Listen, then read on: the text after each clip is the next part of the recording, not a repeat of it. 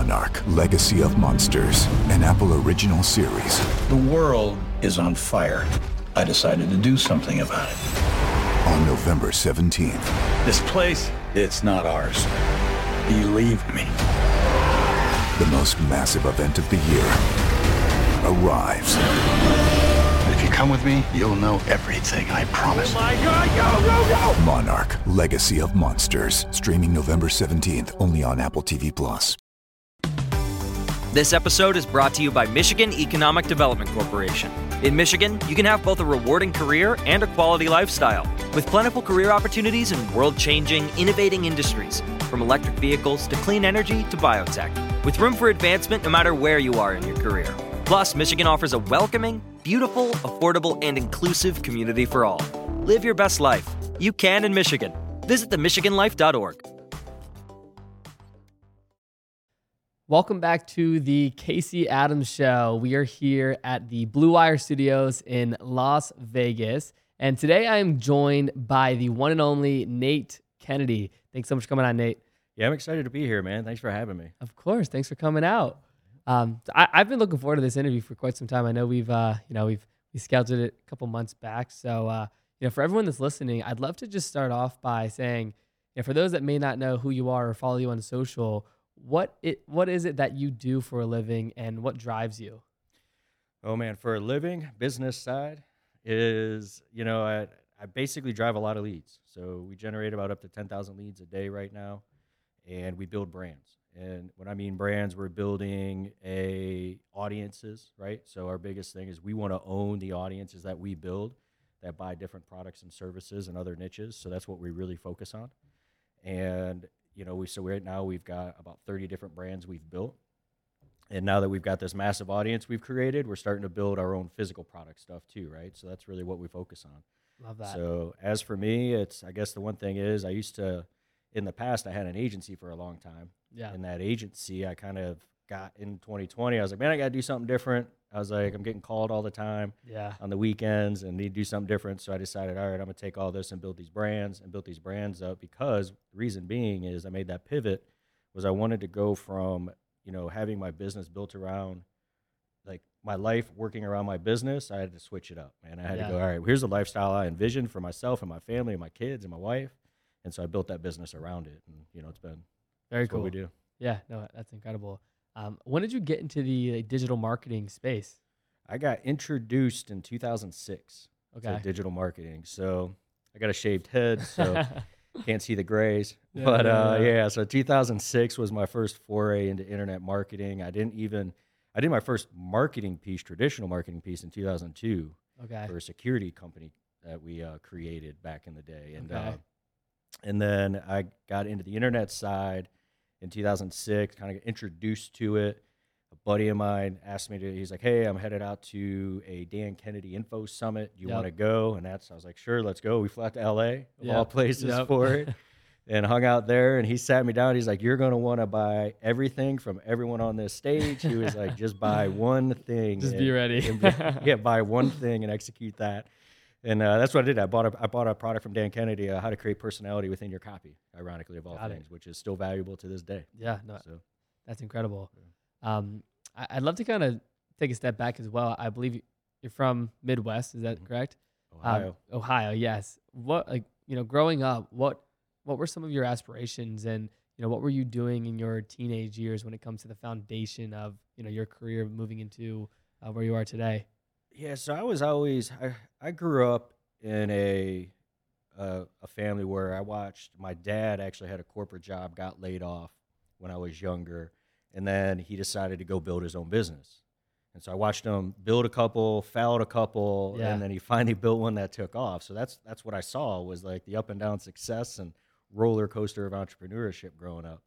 And, he used to make me work in his warehouse that he had back in the day. And he'd always tell me, why you're doing this, all the dirty work? I was like, oh, no, Dad, why? Right? And he's like, because you want to own the company someday. And I'm teaching you to own it. And I'm like, no, you're just getting cheap labor. Cheap labor with a lesson. Yeah. But, I think, I grew up in that environment. But I was always the kid, like I have an older brother who's really, really book smart, very, very smart guy. Me, I think I was born with the street smarts. And I was always just trying to do something. So, I was always the kid that, like you hear a lot of entrepreneurs say, I was always cutting the neighbor's yard or shoveling snow up in Ohio, doing all that stuff. I was trying to make a buck.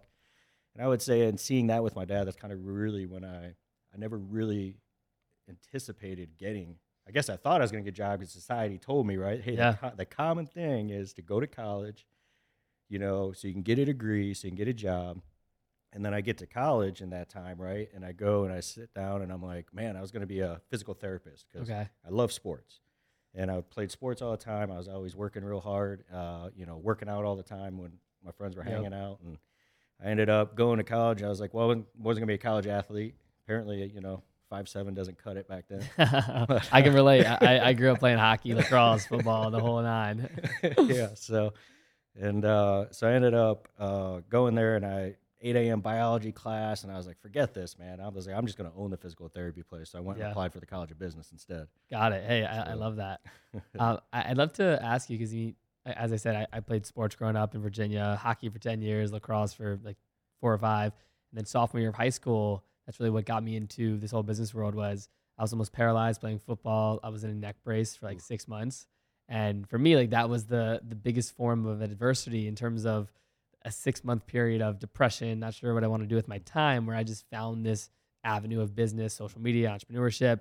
And from that time, I've never looked back, and it's what led me into what I do today. So I'd love to ask you, like, was there a moment in your journey that, was just filled with adversity that really made you pivot and think differently about the world? Oh, man. Later on in life, I would say, yeah. So first off, I'd like to say lacrosse is one of the best sports.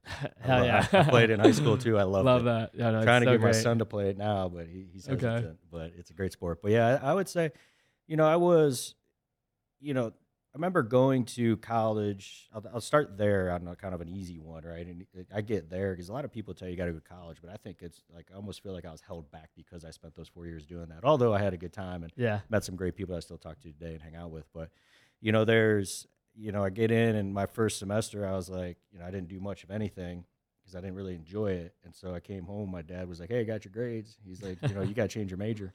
I was like, what now? I was like, what am I changing it to? He's like, you're going to change it to basket weaving. I was like, Dad.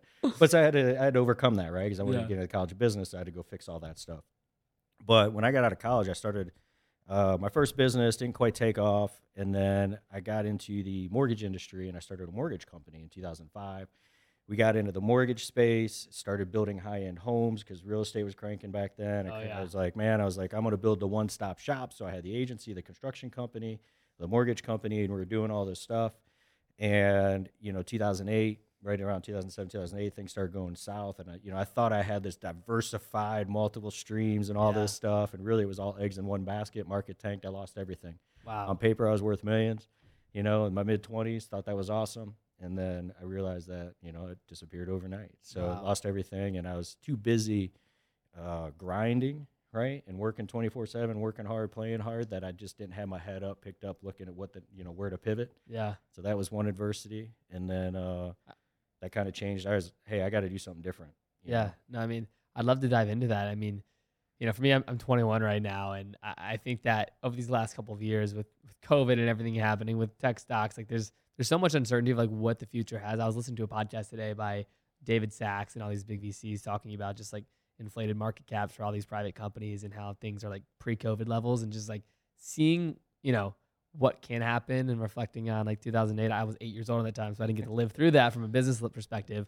But I'd love to just hear like, not that how it unraveled in terms of like your thought process, but like when did you know things were changing and like you had to make that pivot and things were going south? Like I know you said overnight, but like what was your plan of action and how were you able to navigate through those times to come out, a bigger and better person overall? Yeah, I would say number one is I didn't pivot fast enough, right? Like my ego got ahead of me. Okay. So, and because the ego was there, and I like to say it as I was at the time I was the king of the dipshits, so I was hanging out and everybody was partying, and a lot of things going on, all this stuff, but I just wasn't paying attention to where things were going. I thought I got there because of me. Yep. Not because the market was good, right? And made it easy. Good markets make bad business people look good. And at the time, I thought I was a good business guy, but I had a lot to learn, right? Yeah. So my ego got ahead of me. And then when I lost everything, I've never been one to really kind of, sit and just do nothing. I had started diving in, as I said, in 2006 into the internet marketing. Never really took it serious, but started messing around and learning with it. So it was kind of a culmination. I was like, man, I've got an opportunity to reinvent myself and reinvent what I do and completely change the trajectory of where I'm going to go. Yep. But I spent about 2 weeks being depressed. Yeah. And remember sitting in my bankruptcy attorney's office, and he made a statement along the lines. He's like, there's no growth in comfort. And when I had no money, he was asking me for money. Oh my God, attorneys. So I went through that, and I would say that I had that opportunity to pivot. I really enjoyed the online marketing space, and I just dove in and started figuring it out. And, and from there, the big lesson for me was that, one, as an entrepreneur, you're going to have to be resilient because you're going to get smacked across the face a few times and sometimes punched, right? Yep. It's just the way it is. And if you're an entrepreneur who haven't been punched in the face yet, through business, then you need to try a little harder. Yeah. So, Totally. And so with that, I would say, the big lesson I learned was that pivot quickly. I always understand where the market's going. A lot of times it's our best guess from the knowledge that we got, and it could go different, but you just got to be ready to pivot. And that's what, a lot of entrepreneurs are able to do. Totally. So when you got into the internet marketing space back then versus today, I'd love to ask you, when did social media come into the picture in your life in terms of, social marketing? I know you have a large personal brand online. When did you start taking social seriously from a personal perspective, and how has that played a role in your digital marketing career? Yeah, so the social side for organic and kind of posting and building my brand, I didn't really take seriously until a couple years ago, but I've always leveraged those networks for paid ads.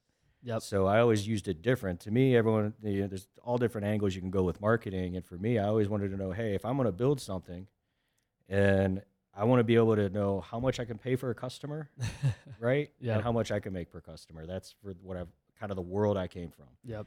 And so that's all I focused on was paid ads. So I leveraged Facebook ads, Google display ads for a long time. Matter of fact, another challenge, the day before I got married, or I was getting married in 2010, got a call from a guy I was working with on the ad side. And he goes, hey man, Google shut you down. I was like, what do you mean? I was like, so the money train, the money flow just stopped? He's like, yep. Oh He's like, God. and you're not going to get back online unless you do these 5 things, Well, your ad account was disabled in a sense, or? Yeah, basically. Okay. And at that time, Google was going through a process where they were just cutting everyone off. Yeah. And he was like, he goes, I can't handle your account anymore. He goes, you're going to have to go make all these changes. So really, I just figured out how to play the game at that point. And what was their game they wanted me to play, I played it while everyone else was everyone else got kicked off. I finally got back on, but I was like, man, that'll change your wedding day a little bit more stress added in, Oh my God. Hey, pressure's a privilege, right? Yeah, that's true. Love that. No, just hearing that too, it's like, I want to ask you this too, because this kind of goes back to a different point, but being at the mercy of platforms, I think, is a real thing for so many businesses. Even for us at Media Kits, where we are, integrated with all these APIs, Facebook, Instagram, Twitter, YouTube. We have all these integrations to create a beautiful media kit for creators. And, it's challenging to get these APIs, but on the same token, it could be as easy as it can be received, it can be taken away. So it's seeing how big tech is moving and what's happening in that space. I mean, I think we're so ripe for disruption, and you see Elon thinking about launching a social platform and all these people just thinking about that. And I think in the year 2022, it's never been more ripe. You see TikTok really blowing up and taking the number one spot in terms of usage. And I'd love to hear your thoughts on that as someone that's been in the space for a while from a social and digital standpoint, of how you think about culture in the social world, and what are you paying attention to? Yeah, it's great question. I would say for me, focus on the social world is there's different ways to use it. You either have consumers or you have producers. And a lot of times what happens is people get in, if you're an entrepreneur or a business owner, you should be in the producer role. And there's massive opportunity. And this is why a couple of years ago, I was like, I was behind the scenes for so long. It's time to finally start getting in front of it. And I missed a lot of opportunity, but hey, no better time to start than now. It was yesterday or now, right? So with that is, I think what people really need to do is look at it as an opportunity to build eyeballs, right? Because eyeballs are currency with the social world. And that's why you see a lot of companies and entrepreneurs doing that. So for me, I'm trying to put out valuable content that'll attract the right people that I can help and impact, positively going forward. So I would say there's that. And there's always going to be the mainstays, right? So people are like, Facebook's going to die, won't be around in 10 years. I don't know, man. Like, it'll definitely be here to stay. Yeah, they said that about the Google ads. They said that about, like email's dead. And, we send 70 million emails a month now, up to 100 million emails a month sometimes. You know what I mean? So, like, email's not dead, but people have been saying it's dead for years. Yeah. And so mediums are created and they're there, right? So it's how you're going to leverage them. And then new mediums are going to pop up. But think about how many things have come online. TikTok took off, but how many came online that did not take off? Yeah. Right. So there's a lot. So totally. It's also be very, like, one thing I leveraged with, so Clubhouse popped on and it was like the craze for a long time. And so I'm like, I don't know how I'm going to use this. I don't know if it's going to stick around long term. I didn't know if I really believed in it. I was like, but I am going to go snag my handle. Yeah. Yeah. 100%. So just in case it does, I got it. Right. Yeah. So you can control that space. But, I think there's massive opportunity with social if you use it right, but it's be the producer, not the consumer. Yeah. Totally. I love that. I'd love to dive into just, I know we were talking before the show, like you lived in California for a while, now you're in North Carolina, coming from the East Coast myself, I think it's such a difference in terms of like lifestyle and how you think about the world. Would love to know like your experience in California, what made you move to North Carolina and just experience there, and really just like the other side of, your life, outside of the business, the personal side, like how do you manage your family as an entrepreneur, and what does that look like in your life? Because I think so many entrepreneurs out there can learn from this, whether they have a family or not, because it's a skill set that I think, everyone will learn the either easy way or hard way one day. Oh yeah, for sure. I think, so I lived in North Carolina for a long time. I moved there first time in 2002.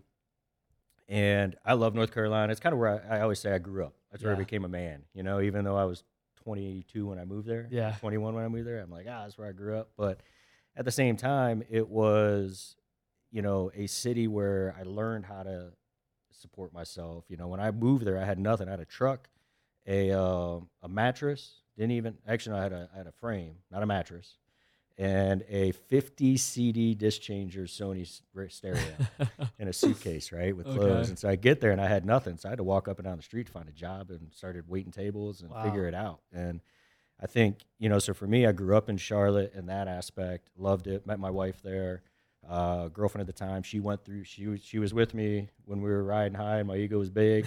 She was with me when I was in the dumps after I lost everything, and we've been together ever since. Wow.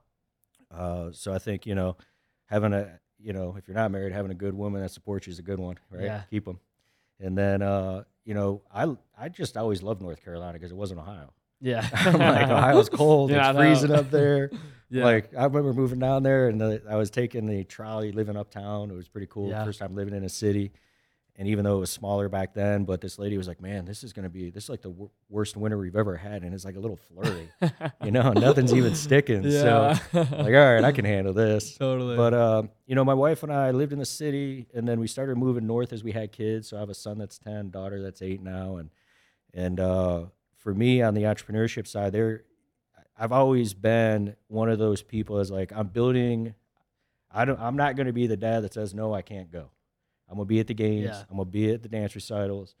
I'm going to be at the horseback riding lessons, like that's just always what I wanted. That's the precedent actually my parents set for me, so I thought it was a great one. They were always there. Totally. And I wanted to be plugged in to family because I think, you got one opportunity to raise those kids. Yeah. So hopefully you can do the best job I can. Totally. But I'm sure I'll screw up here and there. I already have, but that's life. So with that, when we moved to California, we just want something different. Like I was in an environment that we weren't being pushed. Yeah. Right. We got comfortable, and which is a very easy thing to do, is get comfortable. Once you've reached a certain level of success, what's the drive to keep going? And I had gotten there and I'm like, man, I need to get out of my comfort zone. So I kept saying to my wife, I'd go out to California for business. And I was like, every time I call. And then finally I call, she said, what, are you calling to tell me we need to move there? I was like, yeah. And then we take a trip out there. If one of my clients was out there, we take a trip. I bring the kids out and my wife out and for spring break kind of thing.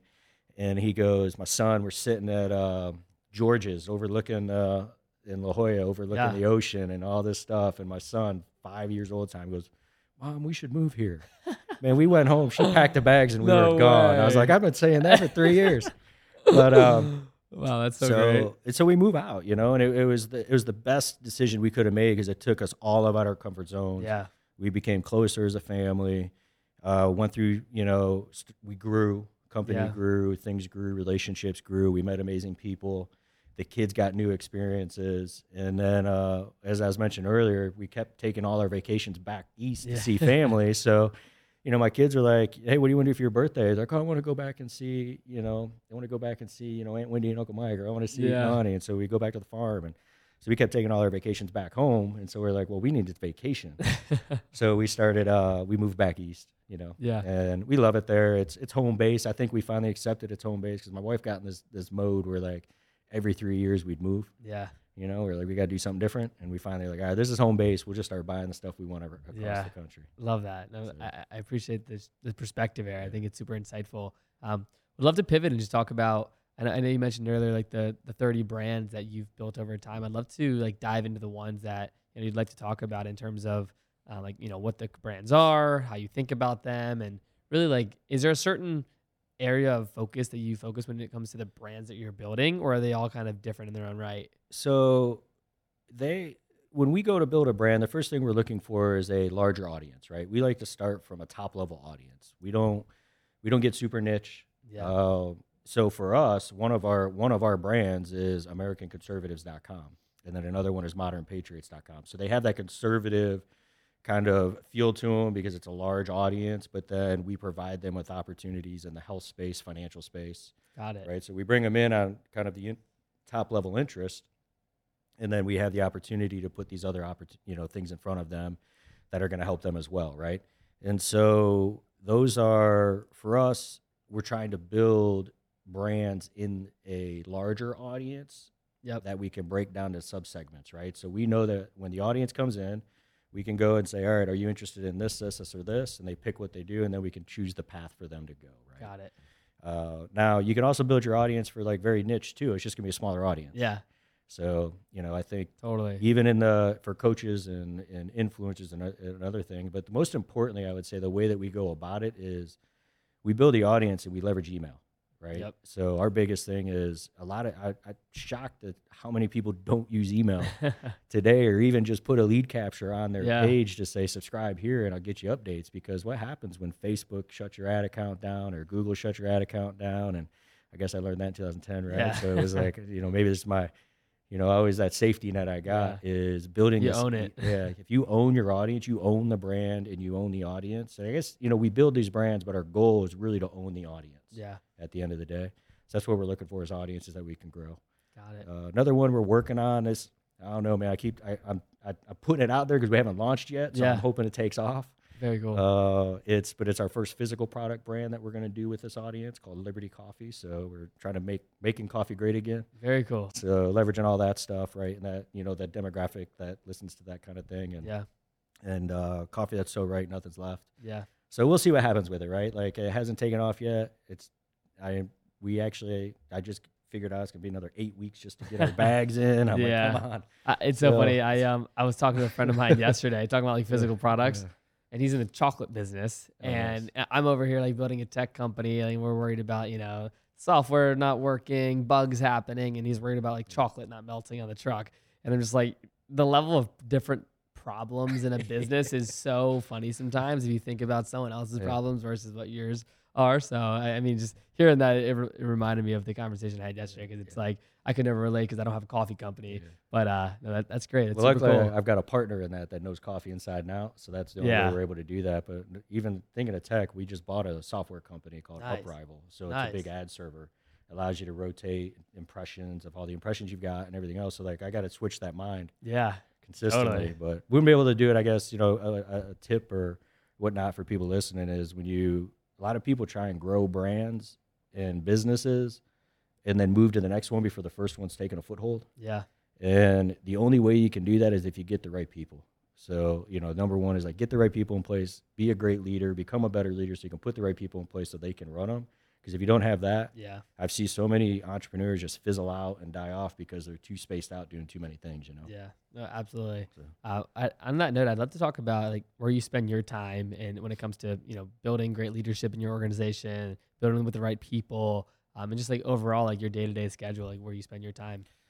Hanging out here. For sure. For me, a few years back, I had this realization that I was an awful leader because my company was built around everyone calling me, and I had built myself as the conduit, so I was the fire starter. Got it. So I could put the fires out. Yeah. And I created this environment that I just didn't enjoy, and I wasn't building people up. They were very task-driven. Mm-hmm. And then a buddy of mine that owns a pretty large software company, him and I were having a conversation one day, and he goes, I asked him, where did you make your big pivot at? And he goes, I went from transactional leadership to transformational leadership. And so I started reading about transformational leadership. I started trying to figure out, how can I be a better leader? How can I help people grow? And so instead of focusing solely on the business, revenue, and growth, I focused on the growth of the people within the business, because all that other stuff for me, I figured, all right, if I can go focus on these people being great and helping them be amazing at what they do and help them take ownership in what they do, as opposed to I can guide them instead of saying, hey, here's your task, do this. Here's your task, do this. Then we would be able to grow, but they would take ownership of their job and their opportunity that they had, but we would grow as a company because they became, my goal was to be able to have conversations with them and learn from them, as opposed to me telling them what to do and learn from me, right? Yeah. And when I made that switch is when things opened up for us. Very cool. And transformational leadership. Yeah. Love that. And as for your other question, like my day to day, I really, I keep it boring. So I do. Yeah. It's funny because people are always like, oh, the 9 to 5, and I was railing against that. Sometimes you see people doing that. I'm like, I live a 9 to 5. Yeah. My kids are doing the school thing. My wife homeschools, so they do that during the day, and that's my opportunity. I knock all my stuff out there, and then when I'm done, I usually around 2 or 3, I hit the gym, and then I go home. So it's I get my work done in the morning. I do my meetings. I make sure the team's got what they need, and they're they got no roadblocks in their way. If they do, I help them solve that, and then we move forward. And I would say from there, it's bigger level thinking, right? Like, how can we go from this to this, or who do I need to become to go from here to here? Who do I need to connect with, right? Like I'm thinking of those things and bigger visions. Actually, when I get back on this week, we got a meeting, like where one of our industries that we're in, it's like it's stagnant. It's old school mindset, man. And I'm like, guys, this has to change. Like, I was like, if no one's innovating, we're going to innovate. Yeah. And so we got a big meeting on how we're going to create innovation in this space that's been around for a long time. So, that's the type of stuff I love doing. Yeah, no, that's super cool to hear. And do you have any like co-founders for the organization, or just partners, or what does that look like? Because I'd love to talk about that dynamic in terms of just like working alongside a co-founder. Yeah, so I've got partners in one of my company. I would say partners, not co-founders. Okay. And the reason being, I used to have partners back in the day, and I was an awful partner. Okay. So, and I get into it, and we both had the same skill set, and the next thing you know, we're button heads and trying to get it done. And I think my partnerships that I've developed over the last couple of years have been amazing, but we all know, very clear on our roles going in. Yep. Very defined. This is what I do, this is what you do. Or I'm in charge of running it, or you're in charge of running. I'm here to support. And so I think, that's a big piece, right? Where people a lot of times people have an idea, they're hanging out with a buddy, they're talking about something, they're like, we should do this. And you're running on that high to go get it done, and you're executing so fast. And then you realize, like, you start wanting to grow in different directions. Yeah. Or you have different visions, and there's no real leadership, or there's an issue with leadership. But for me, once I realized that, like, hey, let's define what we're going to do and how we're going to do it. Where's our vision? Am I the one that's leading this charge, or are you the one that's leading this charge, right? Yeah. And I'm in both positions on different relationships that I've got in businesses that I have. And then we go from there. So I think that's a big piece. It can get very clouded really, really quick. Totally. If you don't define it. Yeah, no, that's very well said. Couple more questions before we wrap up here, Nate. I'd love to just hear from you, like overall, if you were to go back in time and give yourself some piece of advice when it comes to business, entrepreneurship, what would that advice be and why? Oh man, lots of it. I would say, oh man, probably I'll go with this one right now. Grace. Give yourself grace. Because entrepreneurs, we're hard chargers. We're driving. We're always our own worst critic. So as you grow and build your business, you're going to make mistakes. Don't beat yourself up about it, because there's a massive emotional roller coaster as an entrepreneur. So you can't be too high. You can't be too low. You got to be really even keeled. Mistakes are going to happen. So give yourself grace so you can be resilient to push past it, move forward, right? Yep. Like, learn to move. You got to learn to move as fast as possible. Love that. It reminds me of something that one of my mentors once told me, Trevor Moad. He unfortunately passed away recently, but he talked about this idea of neutral thinking, where it's like you're not too positive, you're not negative. It's just if you remain neutral, you can focus on what's in front of you. And he was like the brain coach to Russell Wilson. And just hearing what you said reminded me of that. And I'd love to just get your thoughts on that in terms of like, is that like that neutral thinking mindset, like focusing on the task at hand rather than trying to, be in the emotional roller coaster that is so easy to just kind of fall into. You have to really control that mindset so that you can, continue to focus on what's important. Yeah, neutral mindset, 100%. You have to be. I agree with that. To tell a story, one of my old clients, great guy, runs a great company. He's a very high emotional guy. Yeah. And but he's high emotional excited, never really got too low, just high emotional excited kind of thing. But we were sitting in his office one day talking. We just had a huge win, and he's like, and I was like, yeah, man, that's good.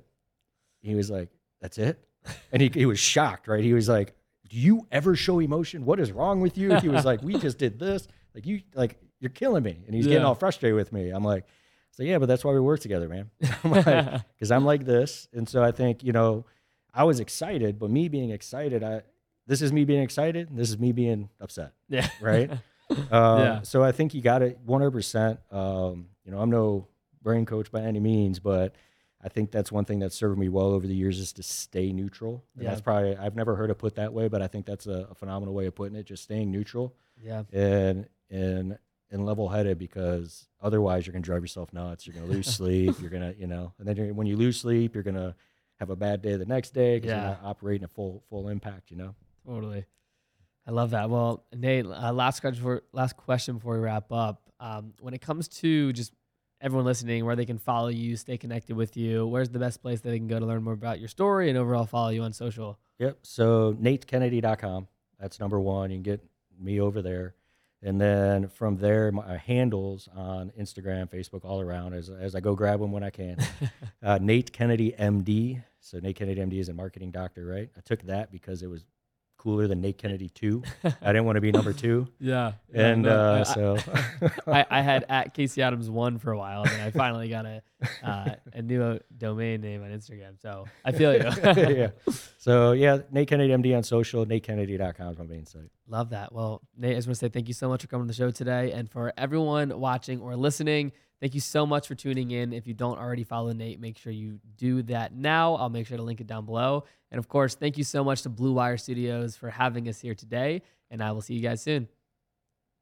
Monarch: Legacy of Monsters, an Apple original series. The world is on fire. I decided to do something about it. On November 17th. This place, it's not ours. Believe me. The most massive event of the year arrives. If you come with me, you'll know everything, I promise. Oh my God, go! Monarch: Legacy of Monsters. Streaming November 17th, only on Apple TV+.